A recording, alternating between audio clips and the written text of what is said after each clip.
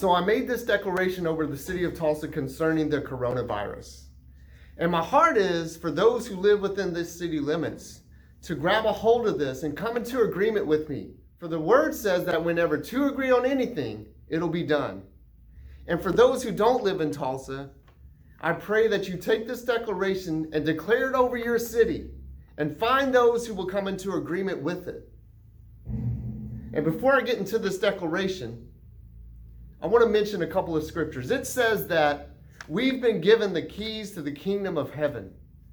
And whatever we bind on earth shall be bound in heaven. And whatever we loosed on earth shall be loosed in heaven. And this tells me two things. One is that it starts with us, because it's whatever we bind and whatever we loose shall be bound or loosed in heaven. And two is that we have the authority given by King Jesus to have a say in what is allowed and what is not allowed within our territory. So with that, I want to get into this declaration. And I want you to come into agreement with it. And again, if you don't live within the city limits of Tulsa, take this to your city. Declare it over your city. Father, we thank you for your word. We thank you for the power of your word. We thank you that you confirm your word.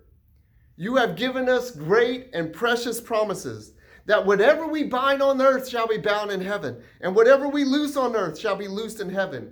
And you confirm this word by saying that we are gatekeepers. So Father, we declare that the city of Tulsa is free, is clean, is clear from the COVID virus and from the COVID variant.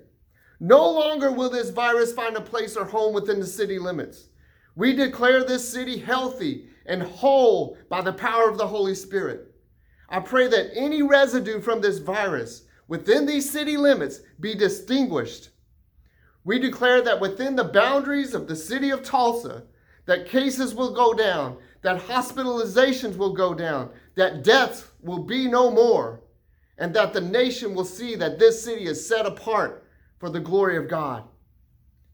Father, we pray a host of angels be sent forth and protect this city from the virus. Thank you, Lord, for the fire protection around this city. And let this be a testimony to God's goodness, to his greatness, and to his word. And as we have spoken, so shall it be in Jesus' name. For where two agree on anything, it'll be done.